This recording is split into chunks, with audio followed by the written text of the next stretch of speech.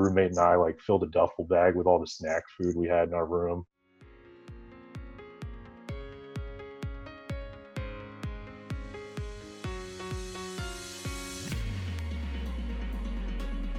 My name is Alex Del Sordo, and I'm with my father, Sandy Del Sordo, here at Finish Line Shelter.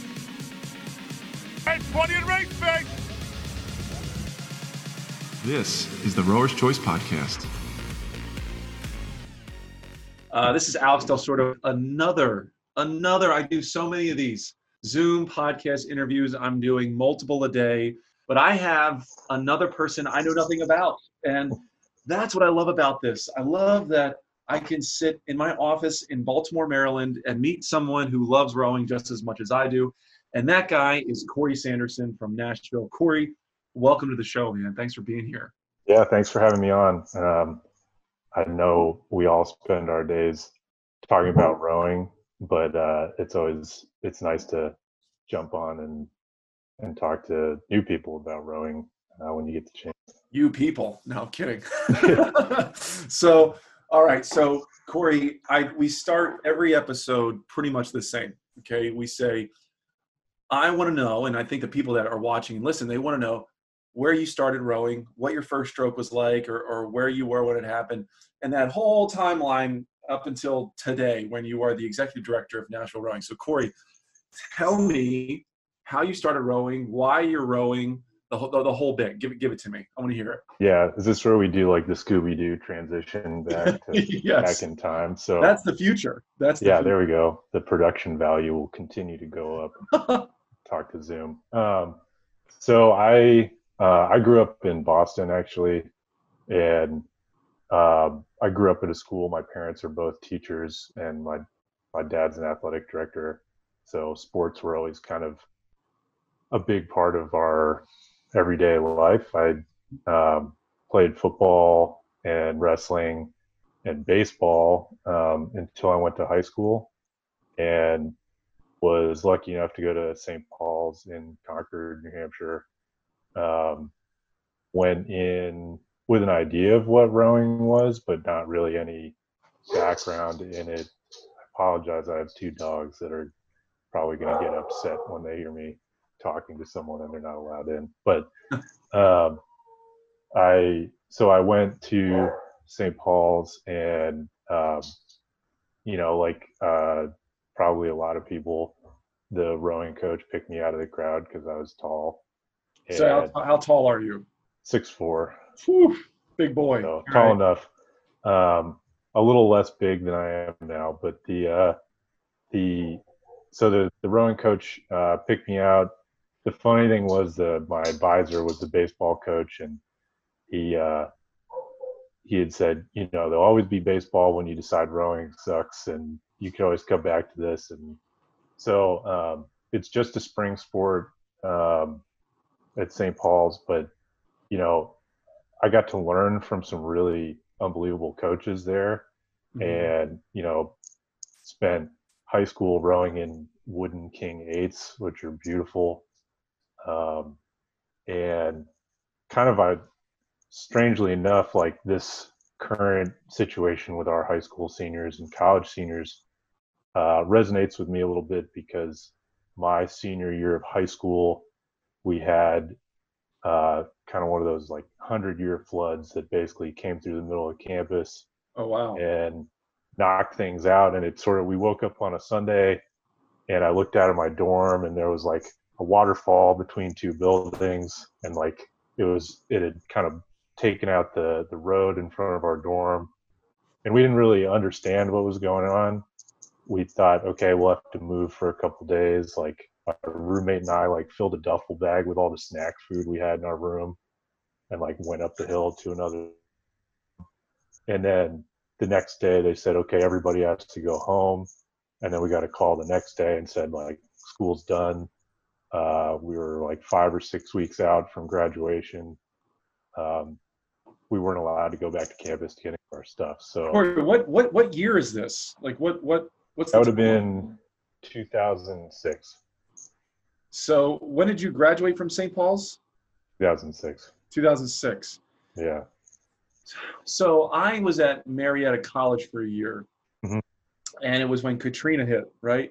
'04, fall of '04, I think it was, right? And we had lost everything in that flood. So I remember being like in the boathouse, moving boats up a hill. So I can imagine you kind of went through the same thing here. And then Yeah. a duffel bag of snacks. That is a perfect senior in high school kid to do. Like, Yeah, very high got all school the boy. snacks, and then Yeah, I was like, I don't need clean underwear. I need Doritos. So you know, it knocked out the sewer system and it knocked out a bunch of stuff, and it just wasn't feasible for us to go back to campus. So the school put on a pretty like Herculean effort to get things up and running enough that we could still have graduation classes, and obviously spring sports and stuff were so at that point I knew that I was going to Bates College in the fall up in Maine, and I was planning to row in college. I didn't start rowing knowing or thinking that I would row in college. I think I actually thought I would probably wrestle in college. So why is that? So what's that decision? I mean, if you're rowing beautiful boats at St. Paul, and you love it and all that, like, why would you not at Bates, which is a great rowing program? Why would you just not say I'm going to row there? Well, so I knew I would row at Bates at that point, but up until the winter of my senior year, I was so basically my senior year of high school, I got injured halfway through the wrestling season.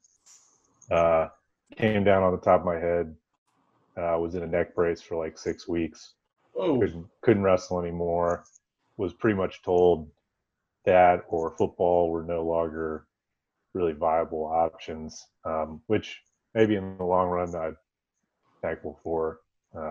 Less times getting my bell rung, but so I kind of went into the rowing coach and I said, "Do you think I can do this in college? Like, is this something you think I can do at the next level?" And he said, "Yeah, you got the build and work hard." And what was your ERG scores? I mean, were you guys doing 2K tests and all that stuff in high school? Yeah, I mean, not maybe I've just like blanked it out of my mind, but I'm sure we did more than I can remember. So I'm sorry to hear that you got injured as a wrestler, but you're the guy that I hated in high school because you were the guy doing winter workouts somewhere else, never touching the erg, right? Yeah. So I had guys that I rode with that played basketball. It's a winter sport, and wrestling is a winter sport, I believe, right? Yep. So and I also had two guys that I rode with that did winter sport. They would come in the last week of erg season and wouldn't have to do any of the hard stuff, and because they were a multi-sport athlete, they got away with it. Were you that guy outside of getting injured? Well, so I think I guess the only difference is we didn't have a fall or winter season. It wasn't an option. Spring was it. So, so I guess I would have gotten off the hook in that part. So we were required to do something every season until you're, I think, a junior or senior, and then you could do like a season where you just go work out on your own or something. So you, as a student at St. Paul's, you have to do a sport in every season? I don't know if it's still the same, but I don't know why we don't do that now in high school anyway. That's amazing. Yeah, I agree. I'll dovetail into that when I get to teaching. But so there wasn't a big erg season like I found myself in college, and like I do now, coaching club team. So for me, like wrestling is the only other place that I've worked as hard as I do on an erg or in a boat. A 6-minute wrestling match is the closest parallel I can think of to a 2K. There's just more starting and stopping. But so yeah, I mean, one of my first 2Ks was at Crash Bees. In fact, I think my first 2K ever was at Crash Bees. And oh wow, yeah. What did you pull? Can you remember? I think I was kind of tricked into going, but some guys on the team, we had some exceptionally fast guys on the team that were older than me. My first year of rowing, our first boat, was just winning everything. They went over to Henley and won the Cup, and it was like an eight of guys that looked like 30-year-old. So I was watching that and saying like, wow, like I'm not sure what I'm getting myself into, but like I know like maybe that's down the road. Sure. I mean, you guys, there's a history of your program being just Right. absolute excellence Right. that goes back decades. I mean, Yeah. decades. So you were definitely Yeah. very lucky, and I wouldn't call it luck, but I mean, you were very fortunate to have been part of a team like that. So Yeah, get absolutely. me into Bates. So Hmm. you go to Bates. Yep. Is this all 4 years in college? Like just Yep. all 4 years of rowing? Hmm. Yeah. So I What kind of started. success did you see? Like what was that training like versus the one season at St. Paul's every year that you had? Yeah. So obviously different. Like I'd never been anything but an eight. I'd only ever rowed port side.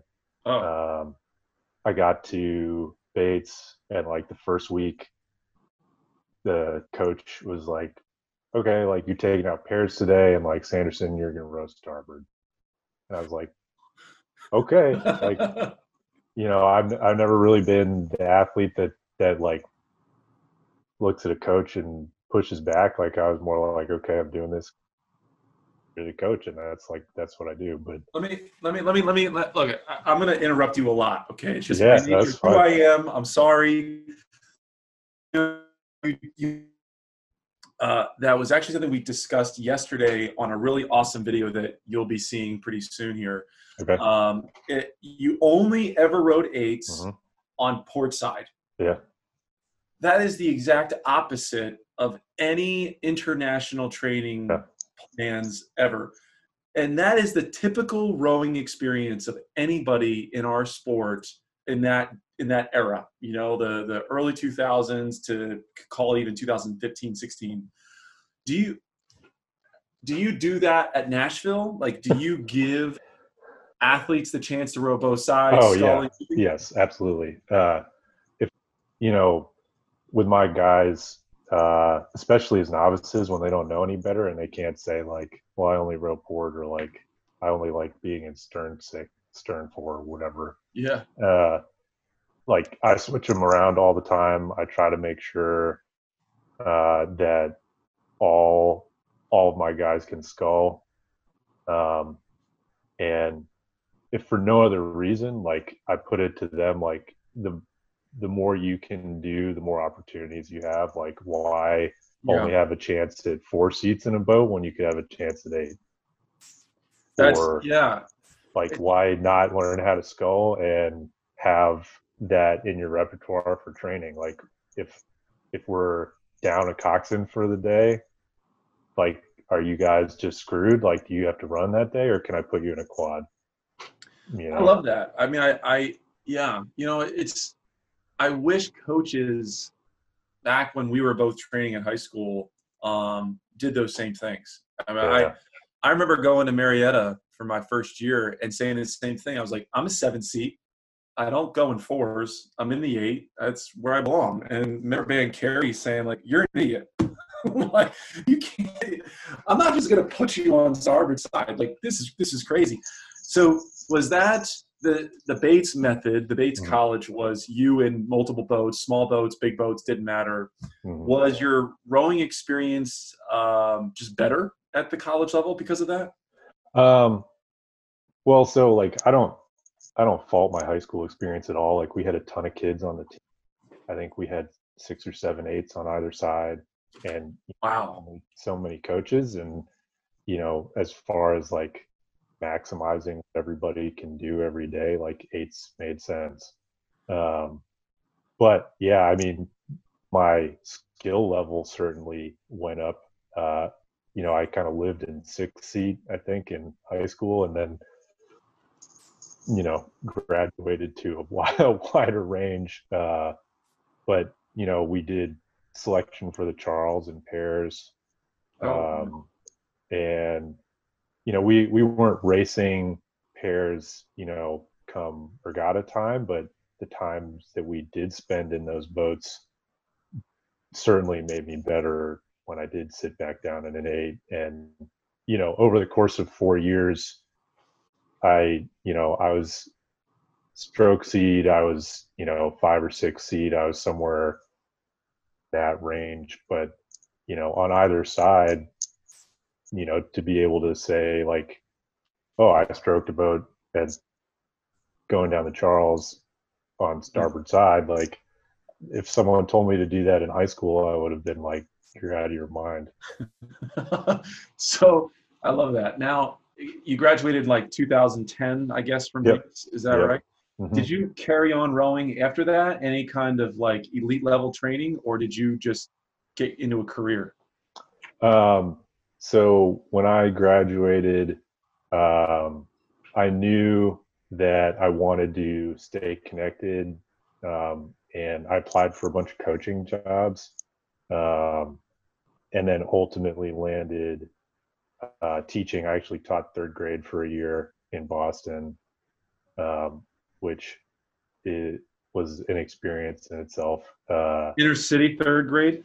No, actually, the school I grew up at, I went back and taught alongside like people that were my teachers and like Oh, that's great. Wow. grew up with, and then I went on and taught at a high school in Maine, and part of the draw to that school, even though they don't have a rowing program themselves, was that it was 15 minutes from Bates. Oh, wow. So I could stay connected with Stra, who was the coach my last 2 years there. So I was the men's team captain junior senior year, and those were his first 2 years as the head coach at Bates. And obviously he's done pretty amazing stuff since then, getting sides a lot faster than maybe we were back then. So I was able to stay connected, and at the time I was coaching football and then weight training and conditioning. I coached JV baseball, which was like the path of least resistance for a lot of kids who were like, oh, well, lacrosse is running and track is running, and like baseball, I just get to stand around. So then like these kids all came to baseball, and I made them run all the time. So I'm writing down, like I'm writing down all this stuff to try to keep me down a path here. Yeah. You spent a lot of time coaching and doing other sports. Yep. How have those experiences translated and helped you form your coaching style today at Nashville? I think all of it, like I'm a big believer in like all this stuff being connected, and like if you go on our social media, there's a lot of like process is kind of our big hashtag. And the process that, each individual takes to get to their end goal, like is important.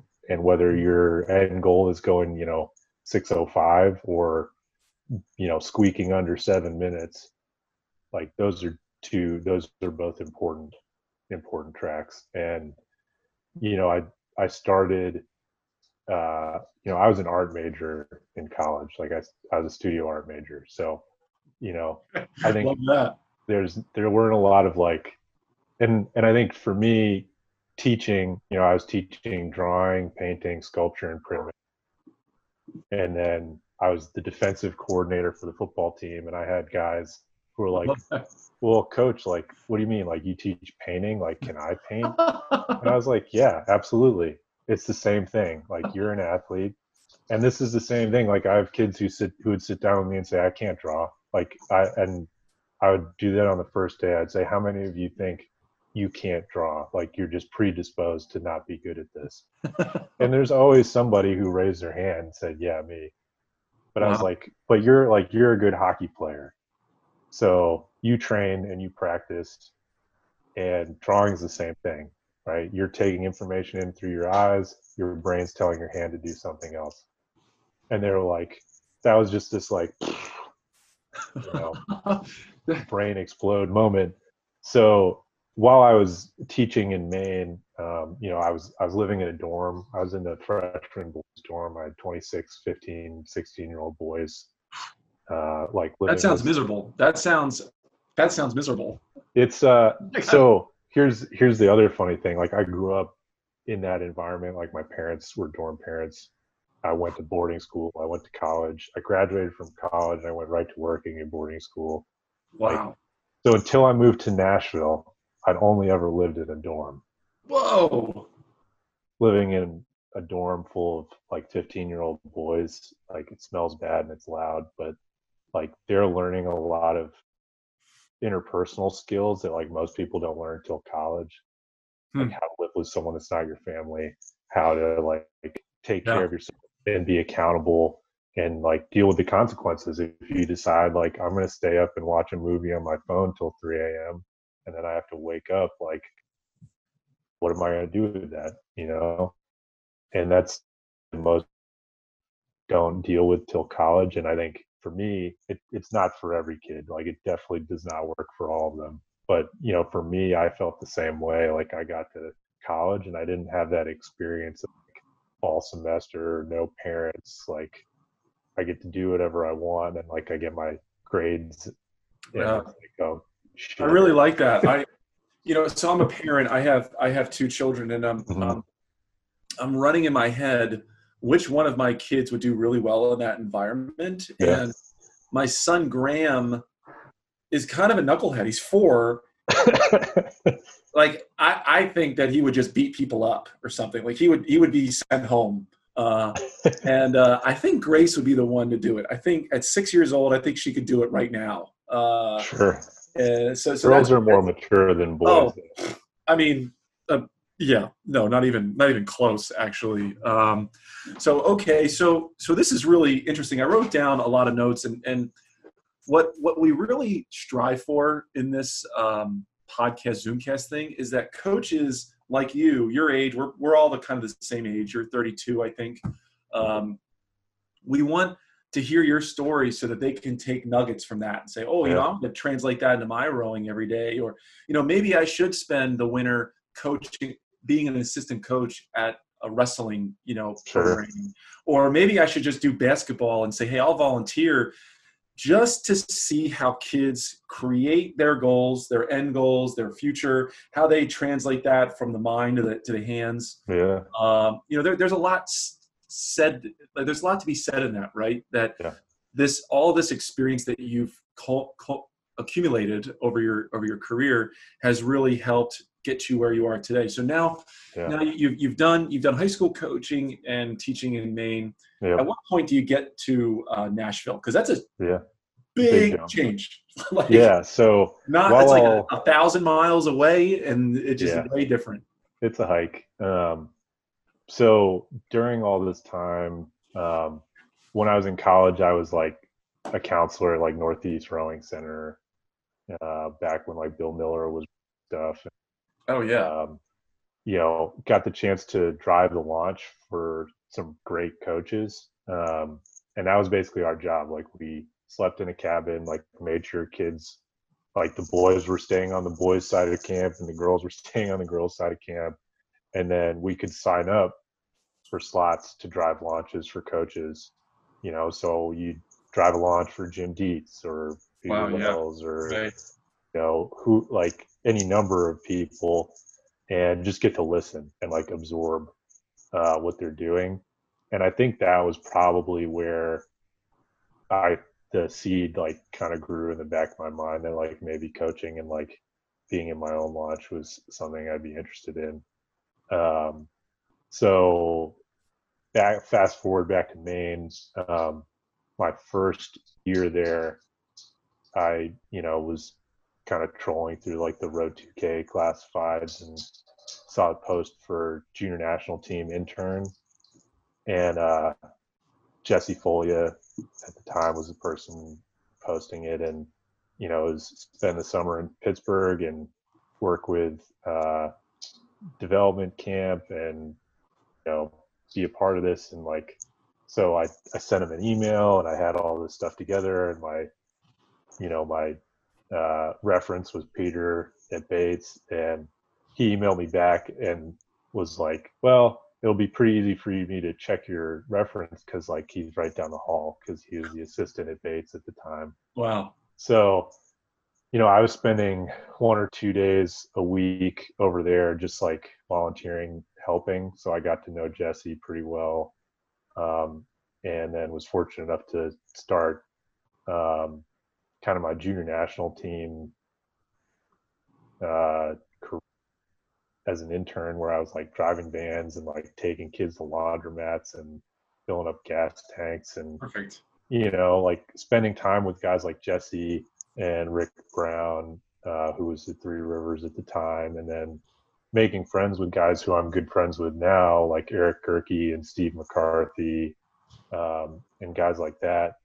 And I did one summer, and then right when it was over, I was like, hey, I want to come back however you want me to be involved.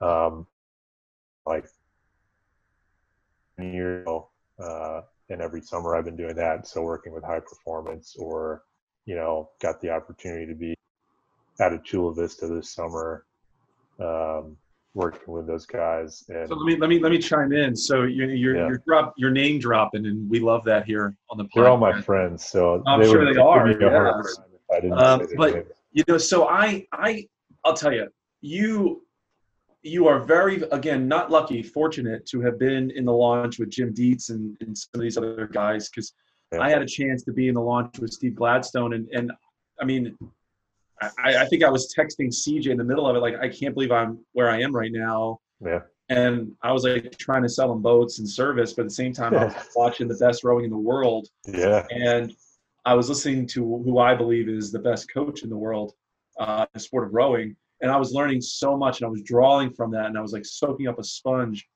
And the one thing, like, and you got to do that, right? And that's when you realized, hell, I want to do this for the rest of my life. I mean, I want to have an impact on these athletes for the next 20 or 30 years.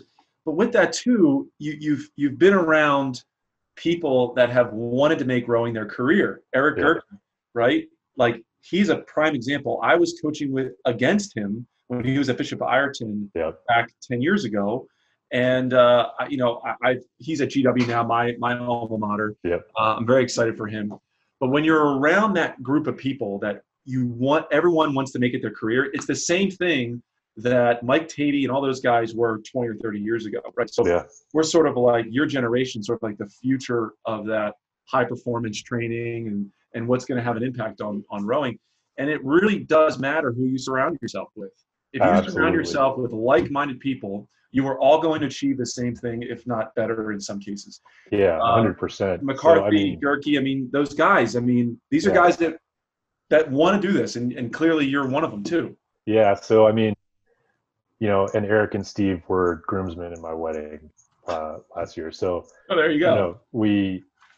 I've been working with that group of guys and being able to watch like Casey Galvanics and Nick D'Antoni's and those type of guys and ride in their launches and hear them and coach alongside them, over the last 10 years.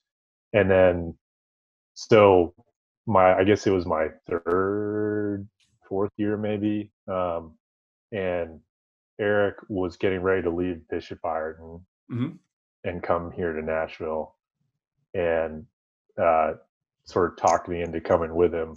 Both of us were looking to do something different. He was a teacher in DC. I was teaching in Maine, and he said, there's nothing juniors wise like that. That was part of why we came to Nashville.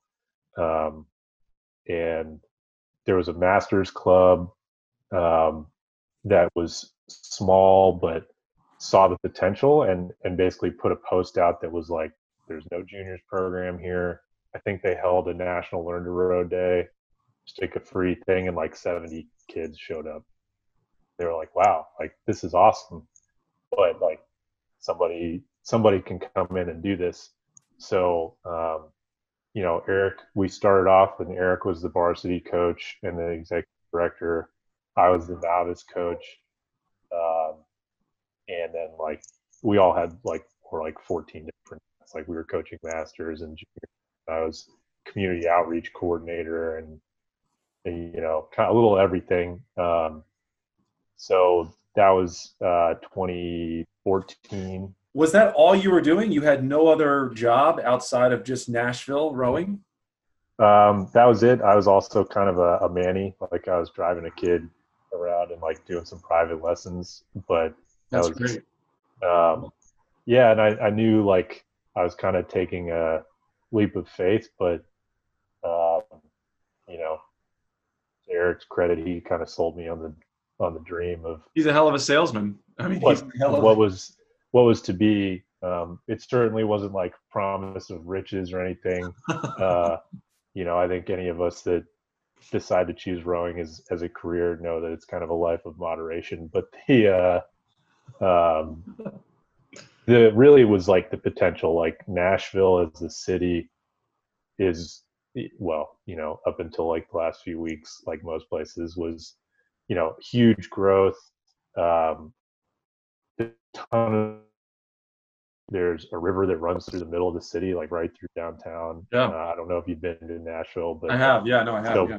Broadway, like all the honky tonk bars, that runs right down to the river, and there's a pedestrian bridge over it. The head race that we host in the fall with Vanderbilt, Music City Head Race. Um, it's like a pretty straight 5K course straight down the river. The finish line's right there at Titan Stadium. We've got we went from like local Tennessee teams to we had just over 600 entries last year. So that sort of stuff, knowing that like we could put rowing at the forefront here in a city that's growing in the Southeast where rowing is relatively young comparatively. There's been an explosion of rowing in Tennessee that I have not seen since probably like Chicago growth, right? Like Nashville. It seems like there's a team popping up every year. Like there's just a new program, and when it pops up, there's 50 kids, 60 kids, 100 kids that sign up. Yeah, and honestly, like for me, and for us, like obviously, I want my kids to be fast and successful and enjoy what they're doing. But the only way for that to happen is for there to be other teams that are doing the same thing. So as a region, there's a lot of people in the Southeast. They're very like-minded. Our Southeast Coaches Council, we spend a lot of time talking about like how do we make good racing opportunities? How do we make sure programs aren't, just falling through the cracks? Because right now, I need to drive to Oak Ridge or Chattanooga or Atlanta or Florida, or up, towards Chicago to get fast racing. And like if there were 3 more teams in Nashville, then all of a sudden you've got a city racing series. So to see that growth and make sure that, I think it's easy to get like blinders and get insulated and like just worry like what is my boat doing and what is my team doing and how can I be as fast as I can come nationals, and then realize like maybe you don't have good competition to push you to get to that point. I'm reflecting on a story about Nashville, and you brought up a couple things. You said you want really good racing. You have a Southeast committee that asks the right questions. If you've been rowing since high school, you want the same thing for your children or other high school athletes to go through the same thing. You want that same experience, if not better in some cases. I think that's beautiful. Now, with time, we can talk about this over and over again. I actually want to know, given you're the executive director of the program, one in charge, what are you doing for your athletes right now, and what are you focusing on as the executive director for your program in this time at COVID-19? Yeah, so when stuff like really started looking like it was going to get serious now, like a month ago, I guess, in mid-March, I sat down with our board and I said, like, okay, do we feel like we need to suspend programming? Was the first question, and the answer was yes. And then if we do that, what are the implications for our staff, for our athletes, and for us as an organization? And like as an organization, we don't exist without the athletes and the staff. So taking care of them is important. and the community. We talk a lot about like the Nashville rowing family. Really as a community and not just like a conglomeration of separate teams.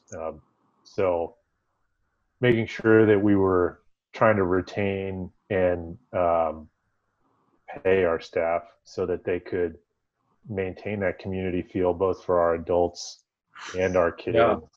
Yeah.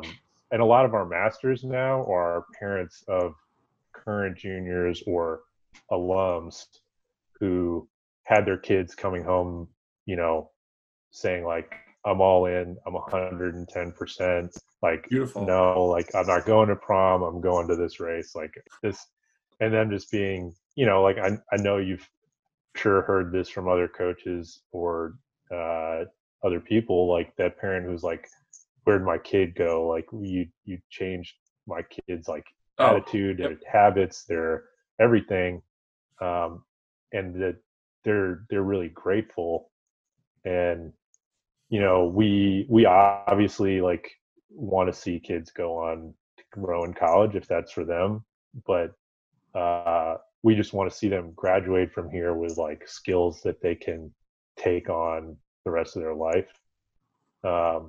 So in this particular time, I think it's pretty easy especially for a high school kid, to see the end of this tunnel, like maybe getting further and further away. Like maybe they had regionals as their carrot and then that went away, and nationals, or, for a smaller group of our kids, like junior national team, and then see worlds is canceled or Canamex is postponed and stuff like that. And they start to see like that carrot gets like further and further out, and the motivation part of it wanes, understandably, aside from the fact that they're like not with their friends and their team on a daily basis, and that sort of interaction is important. So I think, when it started off, we still had racing, like physical racing on the table. That went away pretty quickly. We entered some boats in March Mania, which was a good carrot too. They ended up against some pretty fast boats, which is part of the deal.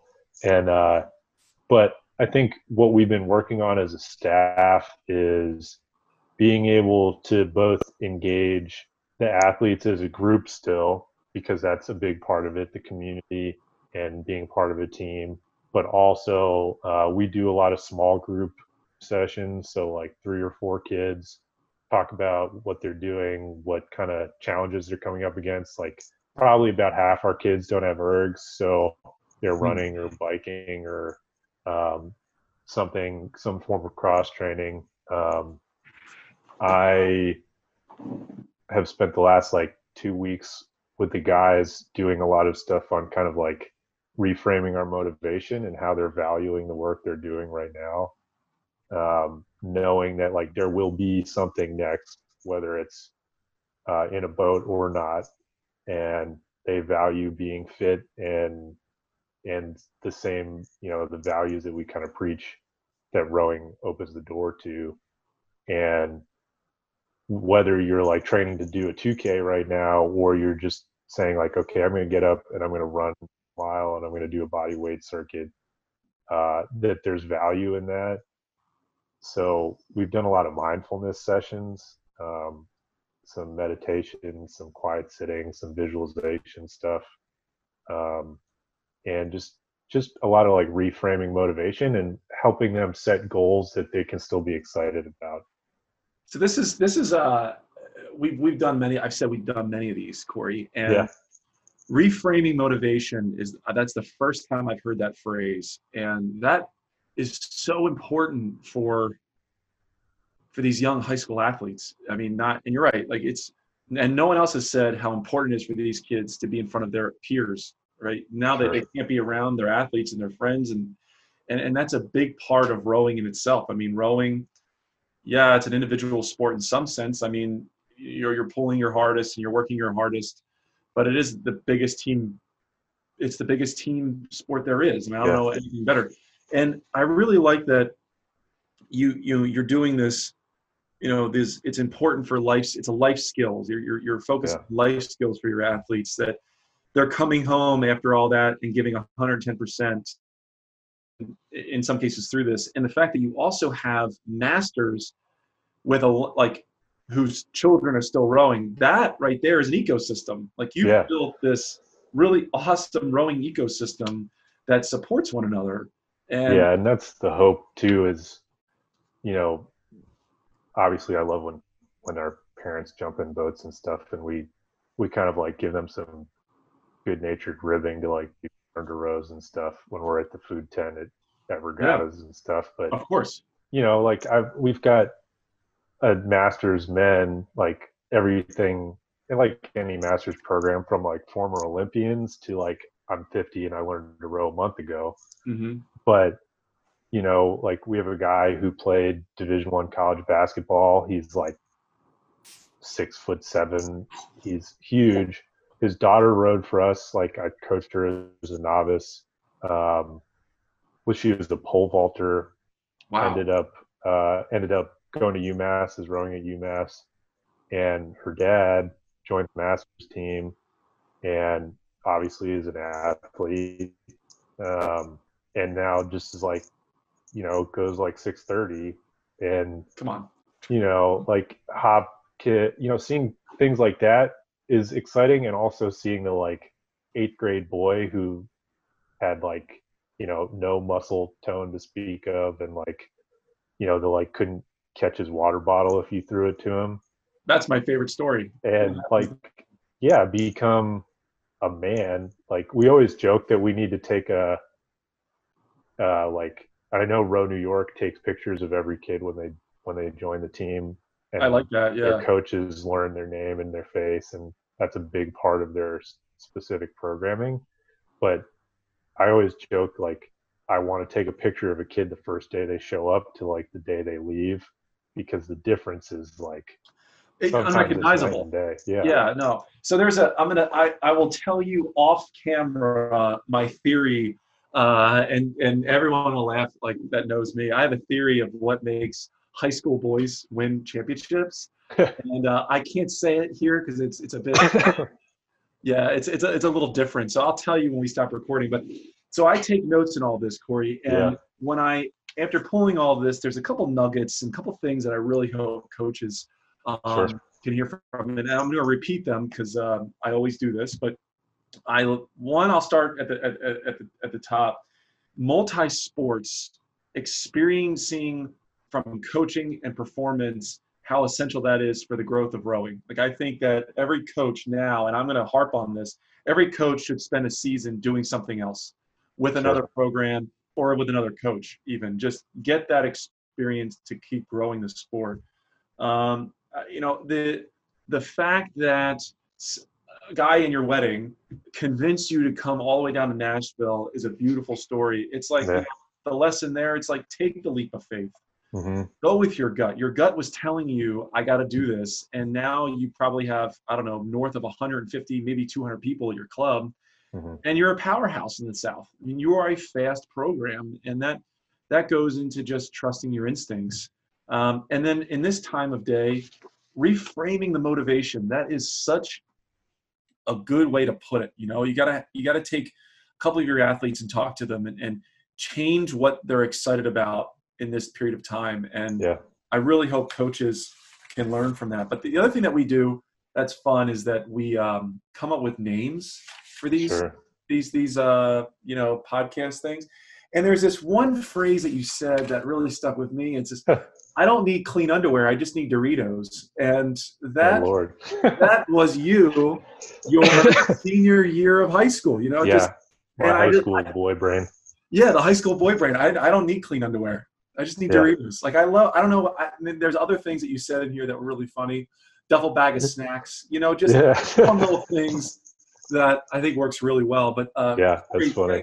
Thank you for being a part of our Zoomcast podcast. I had a lot of fun. I hope you did too. Yeah, thank you. I appreciate it. It's I know everybody's getting a little zoomed out probably, but it's nice to still get on and still have meaningful conversations, and, Yeah, and whether it's with you guys or athletes, and everything in between. So. This is the Rower's Choice Podcast. Rower's Choice is made up of Finish Line Shell Repair, Resolute Racing Shells, and Sykes USA.